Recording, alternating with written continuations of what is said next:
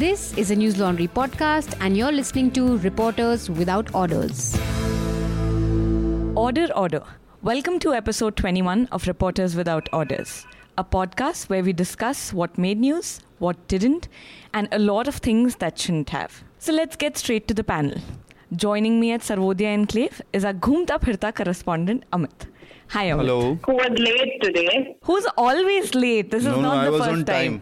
And Amit is recently back from Kairana, polling for which closed yesterday. On the phone, we have a Kashmir correspondent, Nidhi. Hi, Nidhi.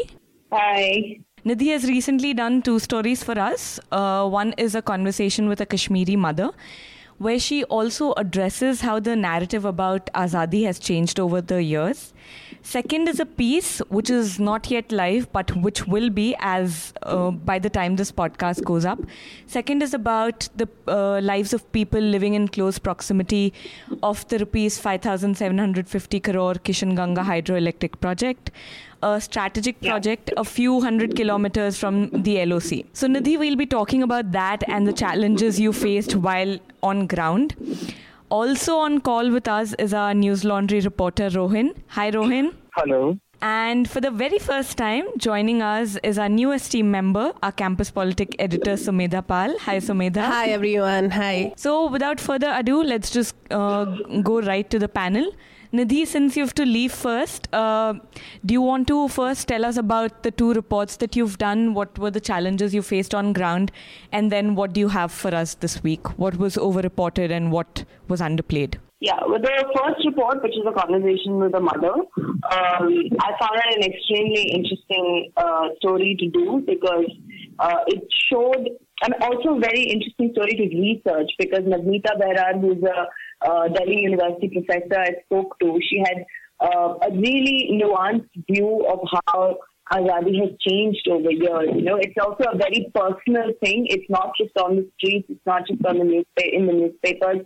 So interviewing this mother gave me a lot of insight into how to have this conversation about Azadi because Azadi is always seen as juxtaposed with pro-state slogans or pro-state feelings. Which is not necessarily true. And sitting in a house where they had housed about 50 militants at one point in the 90s, and to see how they've made the journey across in the last 10 to 20 years. They talk about how they don't, as much as they want to believe in Azadi today, and they do believe in Azadi as a collective sentiment, personally a lot of them might not host militants anymore because they just they're afraid that their houses will get blown up. They have spent too much time in this struggle for Azadi that there's a certain sense of fatigue that set in. And that's something also the professor pointed out. She said that as much as there's a collective want for Azadi, personally, everyone almost just wants to get done with it.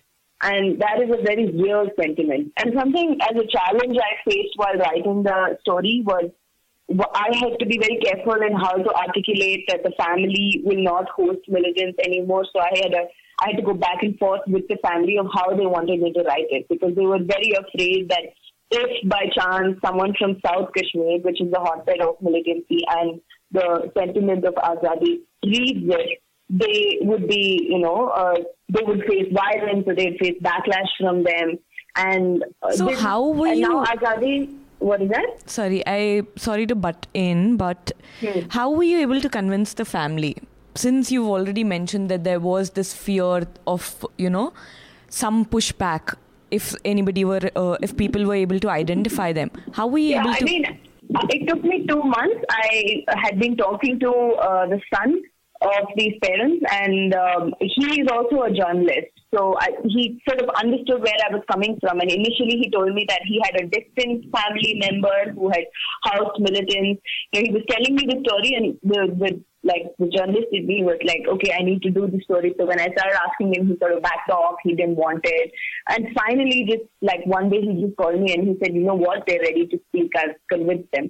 And I think I had the advantage of him being a journalist because he understood where I was coming from.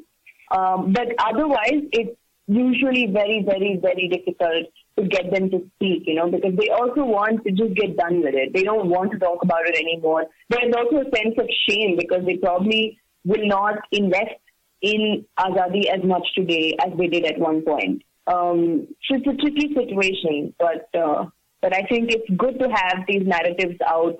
And also for me as a journalist, good to do it because it's not always one general sweep of Azadi or pro-state. There's so much of grey area in between that has to be addressed.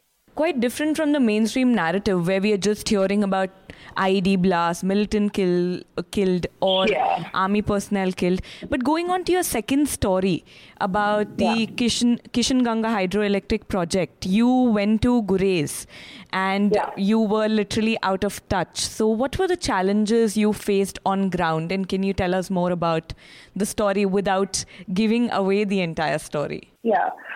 Gurez is a very, very interesting place, very different from what I would like. So the difficulty again in narrating it is because when you talk to locals in Gurez, they will say that, oh, did you come from Kashmir? And this is the question I faced when I came to Kashmir. They would ask me, did you come from India? So Gurez is, the residents there belong to a particular tribe called the Dardik Shina tribe. And Gurez is part of Gilgit, Baltistan before a partition. And they, what was very interesting to notice was their take on Azadi. They said that they're just tired of it and they support the Indian state. Actually, they support the Indian army. They don't as much have access to the politics because newspaper hardly comes in there. If it comes in a day later. And during winter, it goes down to minus 23. They have 10 to 12 feet of snow. So it's again completely cut off from the rest of the world. Nidhi, going back to something that you mentioned, that people there in Kashmir, often you're asked whether you've come from India. So how do you deal with such a question? Or how do you respond to such a question? I don't respond to it anymore because, personally for me, I haven't, I don't know what it means to be an Indian or any of that. So I just don't.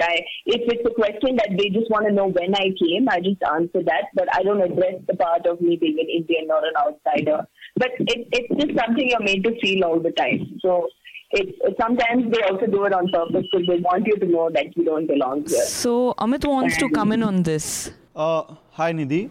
Hi Amit. So one question I have, this is just a suggestion and I know you will go on to reject it. So this is for the day when you are leaving Kashmir and you're done with your reporting there, maybe, or you're taking a break.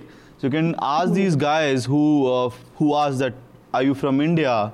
That whether you consider yourself Indian or not, and then we can ask them whether they have voter IDs, whether they have passports, whether they take subsidies on the gas cylinders, the CNG, whether they are part of the Ujjwala Yojana. If they are, then what about their identity? If you're taking subsidies from the government, if you're availing all the government services, if you're part of the public universities and schools, then either you can go the Tibetan way where they have refused to take Indian ID cards and they maintain that they are Tibetans, or accept it. Don't you think that there's hypocrisy, there's duplicity in their own statement, their identity? Sure, there's hypocrisy from both sides. I don't deny that there's no hypocrisy, but you also can't deny a certain lived experience of an entire society, It's not one or two people saying it. If there's an entire population sitting here and saying that, they don't want to belong to India. And there's nuance to it. I'm not saying that, all of them are saying, some of them say it because they don't know what else to say. They'll be prosecuted by their own community and all that. But there is a general sentiment against India. And I think that by just asking these questions, you can't disregard that sentiment, And I think as a journalist, I probably should not be asking them that because then again, I'd be taking a position, which I try not to do. I do take a position anyway, but I try my best not to make it that strong a position. That's why I said, sorry to interrupt. That's why I said it could be your last project in Kashmir, when you're leaving or taking a break. Acknowledging Amit's point, I think it is important to understand that if a large section of people are feeling that, there would be a certain reason why. And rather than just being very, I don't know how to put it, being aggressive about countering them. It's also about understanding them. But Rohan, I'm not saying what Amit is saying is not valid. You know, there are times when I've asked them things like, because most of them have their children studying in Bangalore or Delhi, and I've asked them, you know, what is it like for you to send your children to the place that you are fighting against? You know, they are getting an education from there, and you know, they're probably going to come back here and do good for Kashmir also, maybe. But that has come from a place that you're fighting against.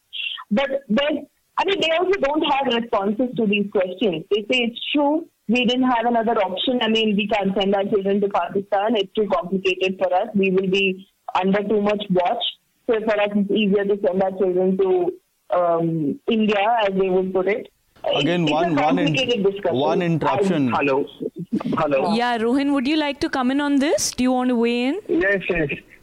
मैं निधि और अमित दोनों की बात सुन रहा था, और अगर किसी कश्मीरी से आप ये पूछेंगे कि आप भारत में, आप लोगों से पूछ रहे हैं कि do you belong to India, उसके बाद आप उससे वोटर आईडी कार्ड के बारे में पूछेंगे, तो मुझे लगता है ये क्वेश्चन उतना ही, मतलब मुझे बहुत इररिलेवेंट क्वेश्चन ये लग रहा है, इसलिए क्योंकि आज के दिन में कम्युनिस्ट से ये पूछा जाता है कि आप कैपिटलिज्म का विरोध करते हैं लेकिन आप लेवाइस का जींस पहनते हैं, ठीक है।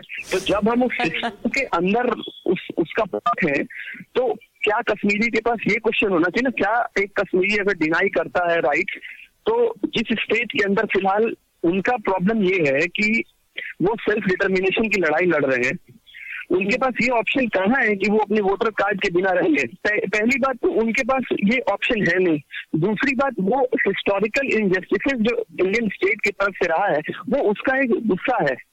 वो कभी ये नहीं कह रहे, वो बार बार ये बोलने का मतलब उनका ये नहीं होता है कि वो भारत के साथ नहीं है या उनका कुछ डिमांड है, और वो इस गुस्से को जाहिर करते हैं, आर यू फ्रॉम इंडिया, वो बार बार इस गुस्से को उसी तरीके से उजागर कर रहे हैं। मतलब मैं इस क्वेश्चन को इसलिए इररिलेवेंट कर रहा हूँ क्योंकि कम्युनिस्टों से आप जब भी पूछिएगा, उनका क्रिटिसिज्म जब भी होता है राइट विंग की तरफ से, तो ये होता है कि आप कैपिटलिज्म का विरोध करते हैं, आप लेवाइस का जींस पहनते हैं, आप एप्पल का फोन रखते हैं। तो क्या इस नैरेटिव के साथ ही हम लोग इन नुआंसेस पे बढ़ेंगे आने वाले समय में? Amit, you wanted to comment on this? मुझे लगता है कि ये दो जो आर्गुमेंट्स हैं, जो एनालॉजी हैं, थोड़ा मैच नहीं कर रहा है, क्योंकि एक कम्युनिस्ट का सवाल जहाँ तक लेवाइस वाला है, तो शायद ही कहीं पे कम्युनिस्ट लिटरेचर में ये लिखा गया होगा कि वो कंपनियों के खिलाफ हैं, वो इंडस्ट्रीज़ के खिलाफ हैं, वो उत्पीड़न के खिलाफ हैं। तो आप लेवाइस का जीन्स जब पहनते हैं, लेवाइस का जीन्स पहन के भी आप कम्युनिस्ट विचारधारा को फॉलो कर सकते हैं और उत्पीड़न के खिलाफ लड़ाई लड़ सकते हैं। लेकिन यहाँ स्टेट और सिटीजनशिप का मामला है। अगर आप आज़ादी की मांग कर रहे हैं तो आप उनके पास ऑप्शन है, लेकिन कश्मीरियों के पास तो वो ऑप्शन भी नहीं है ना। हाँ, I think what he was trying to highlight was that it is very reductionist to sort of bring in that comparison in the first place, and he pointed out very correctly that there is this history of injustice and they're fighting for the right of self-determination in the first place. So to make it into a black and white struggle about identities. There's injustice or there's alleged injustice. First, let's speak about that. Yeah, I mean, this has been proved over time. I mean, we're still going to say alleged. I don't know when we stop having that discussion. I think we need to first accept that there has been certain amount of injustice. There also is a certain amount of hypocrisy within this society in Kashmir. But unless we sit down at the table and accept this, there's no further discussion. Then there could be whole argument about there's certain amount of injustice across the country. Then you start demanding independence, right? Okay, guys, cutting in here. नहीं, कश्मीर का case ऐसा नहीं है. Exactly. हाँ. It is a very different terrain altogether. Kashmir का case बिल्कुल ऐसा नहीं है. It's an extremely important discussion, but you have never had like people coming into your house at any time of the day, raiding your place, taking your sisters away, searching you, or having to live in a place where you're frisked all the time, suspected all the time. And I'm not saying that it was entirely the fault of the Indian state or they should not have done it. Maybe there was a time when it was needed. But there is a certain rot that has seeped into the society, and there is a certain sentiment of the Kashmiri society which is very different from all of ours. Bharat का कोई एक राज्य बताइए जहां Indian state पे ये आरोप लगे हो कि उन्होंने इलेक्शन रिग करवाए हो। कश्मीर के अलावा और कोई स्टेट नहीं रहा है। That has happened, but yeah. Election rig करवाए गए हो। Okay, guys, let's talk about, we need to move on from this discussion. It's a very important discussion and we need more time for this. We can probably do a deep dive with all of us more prepared and with more research on this. But coming back to our podcast, Nidhi, do you want to speak about your second report? Yeah, so like I was saying, Gurez is a very different place. It's also very different because it's completely cut off in terms of electricity. There is almost no electricity in most parts. The main town has about 4 hours of electricity every day.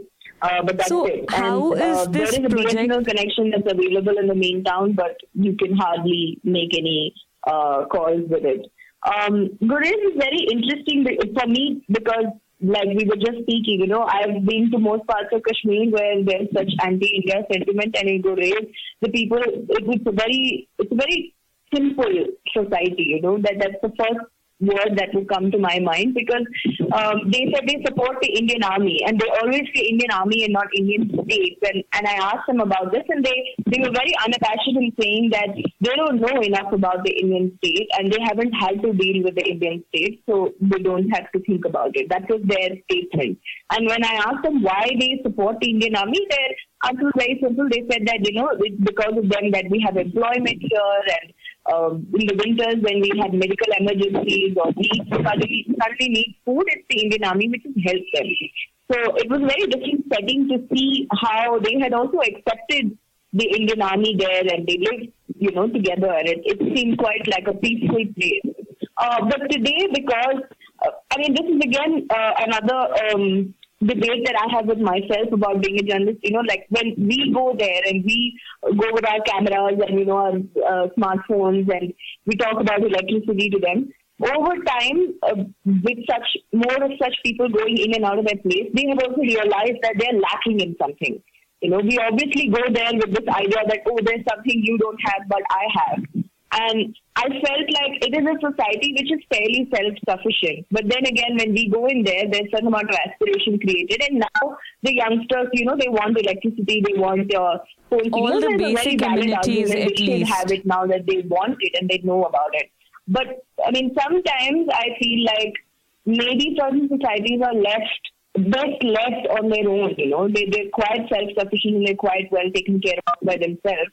But again, in a world that's growing increasingly smaller due to technology, that's a little impossible. So but I have... now the youngsters want WhatsApp and they want Facebook and Nidhi, all of Sumedha that. has a question for you. Yeah, I think that's probably one of the debate that you're having in your own head about it as well. That isn't that going to be somewhere, a denial of opportunities or of resources that we enjoy coming from the rest of the country, and that they don't because of course, systemic problems there. But we cannot really determine whether they should be left self-sufficient or not. No, I agree. I absolutely agree with you on that. It's just a personal conversation I have. Now that they've constructed the hydroelectricity dam there, as per the protocol, they should have electricity, and they hopefully will get electricity. And I definitely think they should. Especially if there's an amount of aspiration in the society, they should. But So, Nidhi, I think it's very privileged of us to say that it's great without mobile phones and electricity. I'm sorry, I can't hear you. No, I'm just saying that's a very privileged perspective for us to sit here and comment about, how convenient life would be if we didn't have to deal with the technological hassles. No, I agree. And there's no denying that I come from an extremely privileged position in saying this. But it's an argument I have in my own head. I probably haven't articulated well enough. But I completely agree with you. It's a very privileged position that I'm going in. But then we have to go into discussing, what exactly is aspiration and what is opportunity, and do they want that opportunity? Do they not want that opportunity?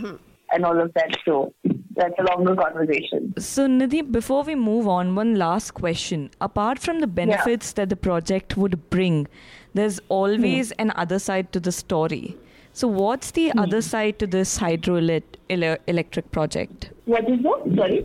So I was saying that every time there's a new project that brings electricity to a village, there's always a other side to the story where villages are submerged, or there are other problems that are brushed under the carpet. So does this story or does this dam or does this project also have such an other side? It does. There were almost 143 families which were asked to move. Land was taken, and the exact figures are all in the story. I'm not going to give it all away. But there are quite a few, as with every project, there's quite a few environmental, the cost that the environment pays. Like, for example, the fish in the river, a lot of them have died. The locals fear that the winter might be a little more colder than usual, which is already extremely cold because of the accumulation of water in one place. They're fearing landslides. Now they're looking, you have to wait and watch for the next monsoon and the winter to completely determine the effect of the dam. But one thing that I did hear unanimously across everyone who I interviewed was that people have been very well compensated. So nobody is complaining that they haven't been compensated enough, although they've had to move. So that's what I found. So Nidhi, how long can you stick around? Because I want to go to Rohin before I come back to you about your inputs on media's coverage.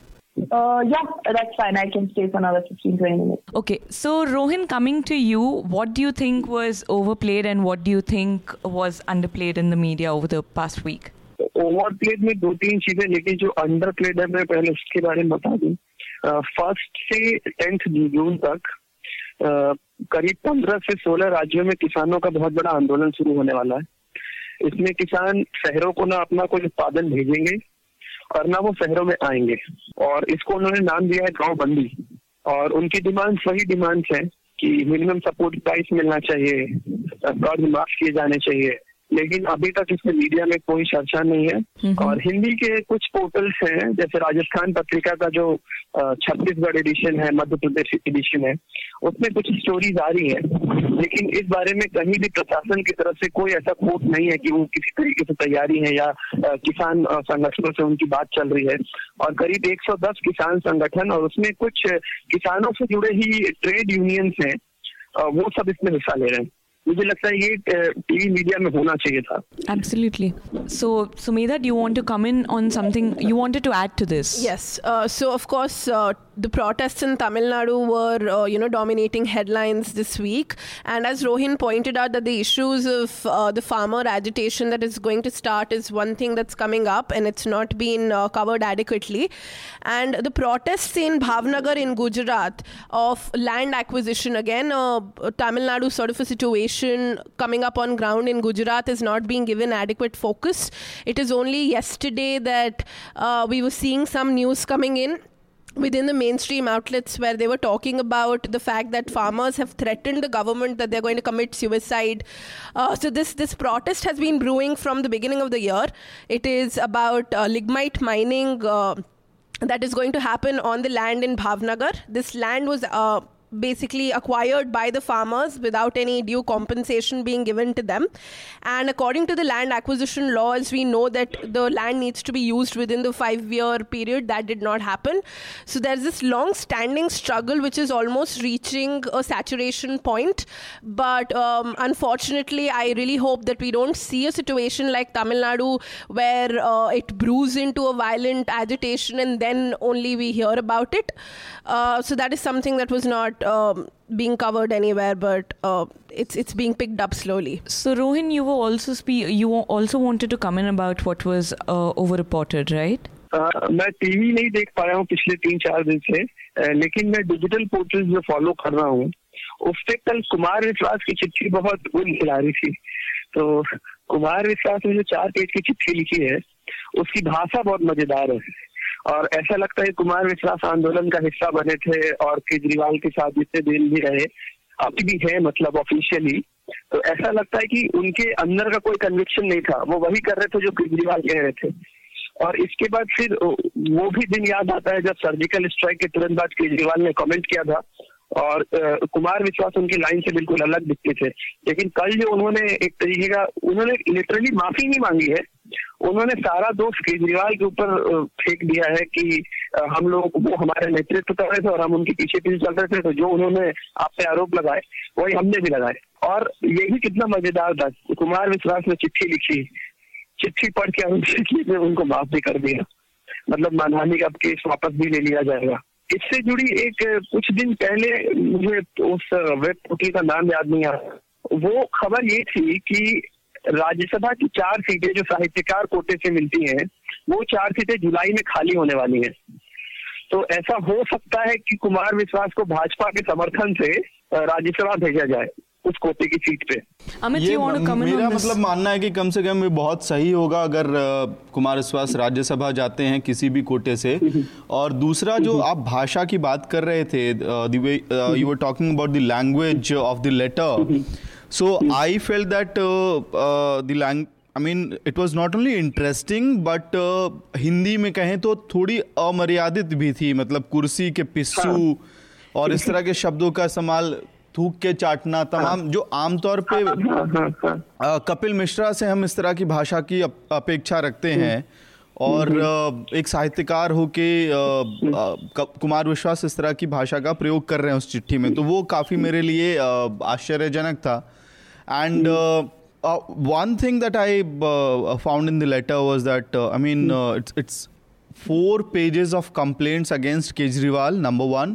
Number two, that it's very mature. It's also very mature of Kumar Viswas to say that we were following the point which the thing that you pointed out, that it seems that you questioned his entire leadership capacity, because he was saying that we followed whatever Kejriwal was doing, we said what Kejriwal was saying. But then it also shows a large amount of maturity in Kumar Vishwas, because that's the easiest way to get out of this mess which he was left in. But one thing which I found was problematic, that on April 2nd, I believe, Kejriwal had tendered the letter, apology letter. And then Mr. Vishwas has gone on record to say that I will not apologize. First, we should deal with the 11,000 legal cases pending against the workers. And now अचानक से उनका हृदय परिवर्तन हुआ और उन्होंने माफी मांग ली है। तो जी, 1 महीने के अंदर। हाँ, 1 महीने के अंदर। So, moving on, Amit, what do you have us for this week? What do you think was overreported? What was underreported? And something that you thought shouldn't have been reported? This week, the 2 or 3 news pieces that I have to discuss, I think I'll divert little from the agenda, and Nidhi has all freedom to call me hypocrite right away, because I'm going to talk about the encounters in Jharkhand which is happening for the past several months. Now, what happened last night, I just came across a news article in Prabhat Khabar, which is the local daily, biggest local daily in Bihar, Jharkhand. And so I would request the listeners to just Google, typing 3 words, Naxals encounter Jharkhand. And what you will find is little shocking, because every month multiple encounters are happening in the state. And why it is shocking, because I come from the state and I know that the state has been in a way neutralized. Two years back, there was this operation called after Operation Green Hunt. This was the biggest operation started in Jharkhand. So, the kind of, in a way, situation was under control, and suddenly there's a rise in the number of encounters. So, 2 points. I would have given the data, but the SATP website is not working as far as the data sheet is concerned. But yesterday's encounter, which happened, is from Tritiya Prastuti Committee. The 3 Naxals were encountered, were gunned down by the security forces, and 2 were arrested. Now, this is an interesting history. Surrendered, right? Depends whether you want to count it as surrender or arrested, because 3 were gunned down. So let's assume that they surrendered or they were arrested, whatever word we want to choose. So there's a very interesting history about TPC, Tritiya Prastuti Committee. If you go through their own history, it is an organization which started in 2002. And they considered, for them, the biggest enemy was not the police, not the state, not the security forces deployed in Jharkhand, but CPIM, Maoist. So it's called a splinter group, and there's also a belief. Again, I don't have ways to substantiate these claims. These are things which are said in the state, that there was a kind of support to TPC from the police or the security forces, because they wanted to ensure that the CPM, not the political party, but the Naxal organization, the Maoist organization in Jharkhand, they wanted to weaken that organization. So, and if you go through the track record, what you will find is until 2015, the police and security forces hardly used to gun down or encounter people from TPC. The numbers were very less. And suddenly what we see is this year, even people from TPC are being gunned down. So something is happening on ground, and I believe if there are news organizations interested, besides the local media there, Amit, why don't you do a story on this? I would definitely like to do such story, but it requires a lot of resource, and if you go on to do such stories, you will hit a dead end. So, which means you need, if let's say if we need 2 lakh rupees to do a story in stories like this, you don't only need money, you also need a lot of resources, and you should be ready to visit the same place over and over again, so that you are not under threat, and you also get the good story or the meat that you want or that you need. So yes, if the listeners want us to do that report, they can certainly send their emails and their contribution. So we should put it up as an NL Sena project for sure. Let's see. Okay. Amit, do any of you want to comment on what Amit said? Sorry, were you talking to me, Cherry? The line is a bit... So, Rohin, Nidhi, do either of you want to comment on what Amit just told us about? What's happening in Jharkhand? The difficulty with encounters is just that you just have to be on ground. You have to be talking to officials. There's a lot of things that they say which you have to read between the lines. I find it a little difficult to comment on encounters from sitting away from where it happened, So I probably wouldn't have anything to add to that. Okay. Rohin?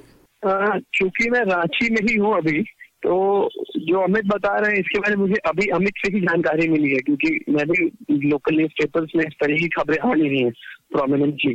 और यहाँ पे सबसे बड़ा आंदोलन एक पत्थलगड़ी का चल रहा है, और मतलब लोगों पे रांची टाउन में भी लोग पत्थलगड़ी के बारे में बात कर रहे हैं। और कल इसी से बस में बात हो रही थी, वो बता रहे थे कि पत्थलगड़ी आंदोलन में जो 2-3 सक्रिय कार्यकर्ता थे उनके, वो लापता हो गए हैं।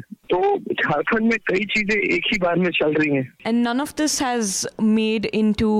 is being covered by local media. Is that what you're saying? Pathalgadi के बारे में चीजें आ रही हैं, लेकिन उस तरीके से नहीं आ पा रही जिस तरीके से आनी चाहिए। So the in-depth reportage is sort of missing. The nuance is missing. वो बिल्कुल नहीं है।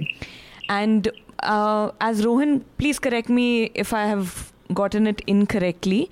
So about the encounters that Amit was mentioning, it hasn't been covered by mainstream media. Is that right? I think or prominent newspapers. Prabhat Khabar में खबर होगी शायद, अगर आप देखें, क्योंकि उनकी वेबसाइट पे कल ये खबर थी। कल देर रात खबर आ गई थी वेबसाइट पे, तो मेरे ख्याल से अखबार में होनी चाहिए खबर। Okay. Moving on, Sumedha, what do you want to discuss this week? This week, a lot happened. Of course, Campus did a story about the LGBT petition last week, and another case that I was discussing with my friends from the Asian College of Journalism was the sexual harassment case that was on campus. And there were very important details that the students gave me about how much they were fearing the authorities, that they went on record only after that they were graduated. So these were allegations against a very senior faculty member, adjunct faculty, but yes, there were a lot of fears on campus. Talking about fears on campus, there were 20 IITians who filed a petition in the Supreme Court, which was historic because students for the first time came forth and sort of articulated for their own right and to decriminalize Section 377.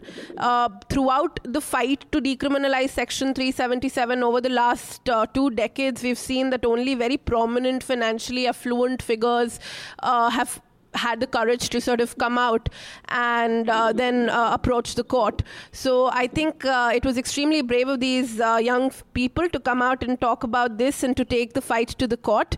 I had the chance to interview some of the petitioners. The prime concern that they had and what motivated them to file the petition in the Supreme Court to decriminalize Section 377 was the fact that there was a lot of violence that they were facing, not just in the mainstream society, society, but also on campus.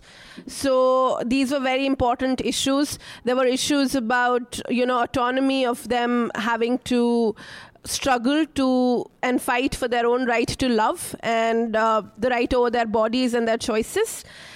Coming to that, what I feel was underplayed in the mainstream throughout the week, there was this huge judgment, there was this huge verdict that came in Ireland about repealing the 8th Amendment, which does not allow women in Ireland to opt for abortion.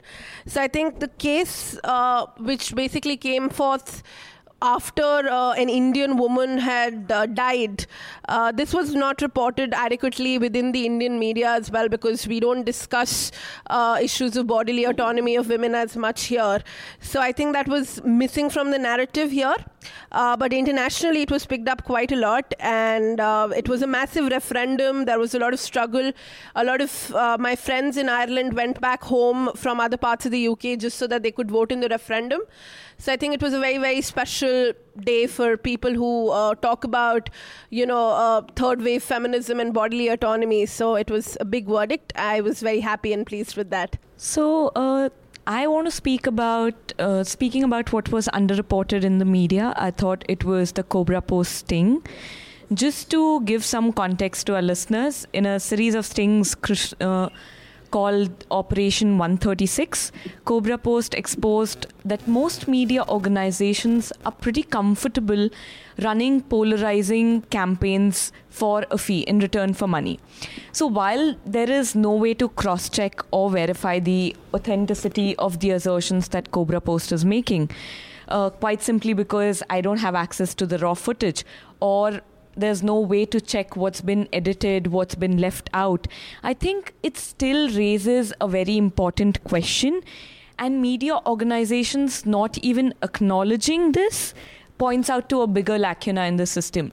Like, apart from the Indian Express, I'm yet to come across a news report which addresses this holistically.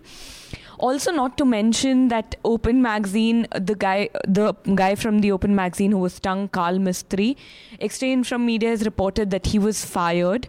So if there's action being taken because of the stings, I think it's very important to address. As far as what shouldn't have been covered, I think it was Times Now's last night primetime debate, which they're calling the Tejpal tapes.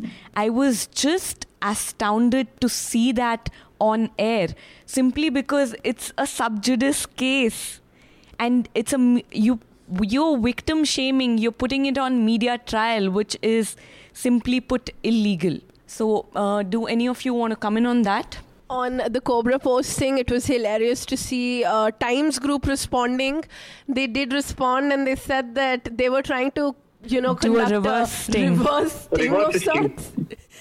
I think that was the biggest takeaway from this. I was laughing. Also, the funny thing about the TOI statement, if we can call it a statement, is that nobody took byline, and not even the spokesperson wanted to be named in their own report, which is odd to say the least. But we are running out of time here. So, Nidhi, do you want to share your recommendation? Then Rohin, and we can go forward from there. Yeah, actually, I'll just talk about something that I thought was covered a little too less. Mm-hmm. Sure. So I'd like to talk about this particular case of Asia and Niloufar. There were sister-in-laws who were raped and murdered in May 2009 in South Kashmir's Shopian district. Just a brief history about the case. They went missing from their homes, and 12 hours later, their bodies were found near a river a few kilometers from their house and very close to an army camp. Both bodies were, when they were found immediately, everyone said that they were both bruised and bleeding. Eventually, the local police claimed that the women had died of drowning, and the doctors also who conducted the first round of examination said the same. The locals protested this and, stoned the hospital because they said that it is a little impractical to drown in ankle-deep water. Eventually, it led to so much protest that it led to a 47-day shutdown in Kashmir in 2009. And the Shopian Bar Association then instituted a fact-finding team which sought reports from forensic lab. A special investigation team was set up. And health officials finally revealed that the women had died of extreme assault, violent sexual assault. And the forensic department and the SIT together then said that both had been abducted, gang raped, and murdered, and raped even after death. The sad part is today the family is going through the 9th death anniversary of the duo. No conclusive arrests have been made, and nothing has happened with the case post that. And in 2009, the case received certain amount of media attention, but eventually it died down, and today nobody is talking about it. And I think the sad part, and I would hold even Kashmir media accountable for this, because it is, to be honest, it's actually very easy to report on encounters and militancy. There's a certain format that you follow. There's certain codes that the officials will give you. They're authorized to give you. And to just, write down 500 words about it and do a story is very easy. But the kind of murk that lies inside the society, despite all of that, is not covered, because everything is pushed under the blanket of militancy and encounters, And I think that media, both in Kashmir and national media, should take a little more attention on this. And there's occasionally a Kathua case that happens, and then everyone talks about it, but that's because of the involvement of a party as big as BJP. But other than that, I was just looking at some facts, and according to a certain report that was published, in 2018 alone, almost 2,210 rape cases were reported, and none of this is covered enough in Kashmir. And I think that the day, so something I've come to understand with talking to women here is that the day women start articulating their own idea of Azadi, it will be a whole different conversation. And I think the media just does not do enough justice to getting women to talk about Azadi or to talk about their own political views, Rohan, so yeah, that's something that I thought doesn't get covered enough. Speaking of recommendation, I would like to recommend this piece called War of Words. It talks about the need for journalists to understand grammar in order to write about violence in a less violent way.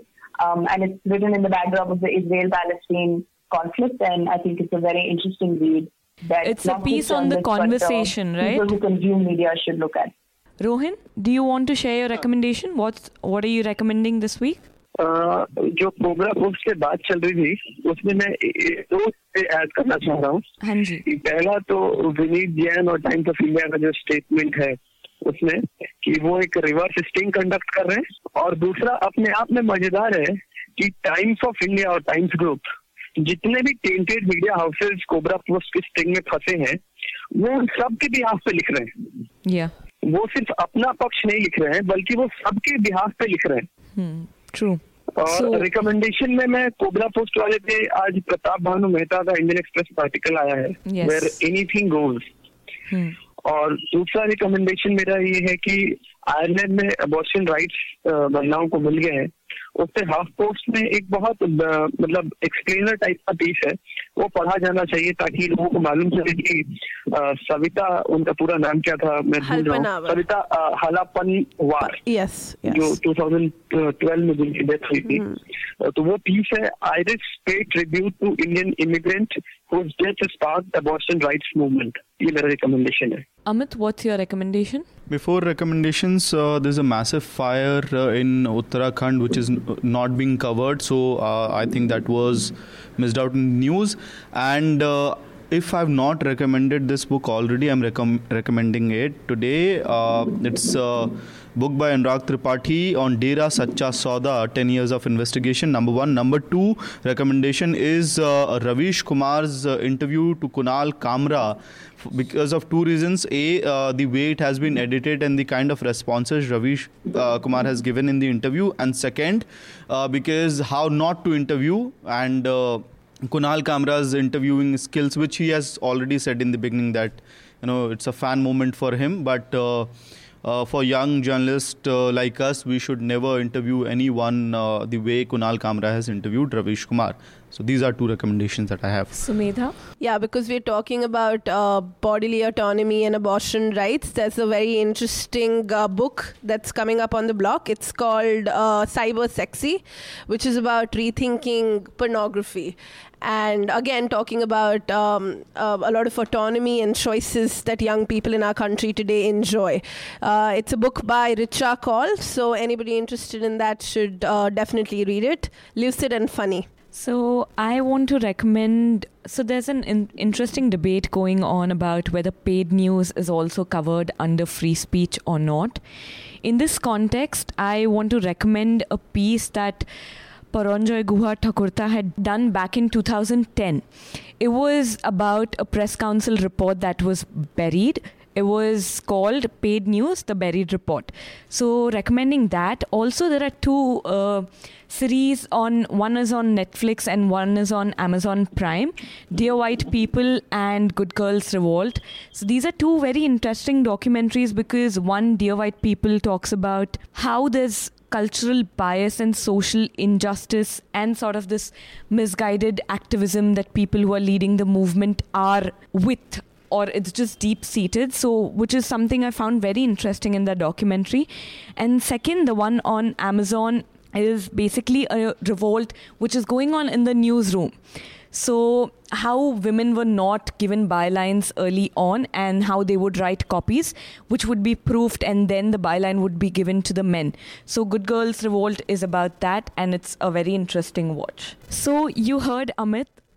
He wants to go out and report on what's happening in Jharkhand, which has gotten really limited reportage in the mainstream media. And there are several other stories like that, which we would like to cover. We would like to send our reporters. For that, we need money. For that, we need resources. And also, when the public pays, the public is served. When advertisers and corporates pay, they are served. So subscribe to News Laundry. Pay to keep news media independent and free. So that's all that we have for today. Thank you, panel. Thank you. Thank you. Thank you. All the News Laundry podcasts are available on Stitcher, iTunes, and any other podcast platform. Please subscribe to News Laundry. Help us keep news independent. To catch all our podcasts on news, pop culture, current affairs, and sport, visit newslaundry.com. Follow us on Facebook, Twitter, and Instagram, and subscribe to our YouTube channel.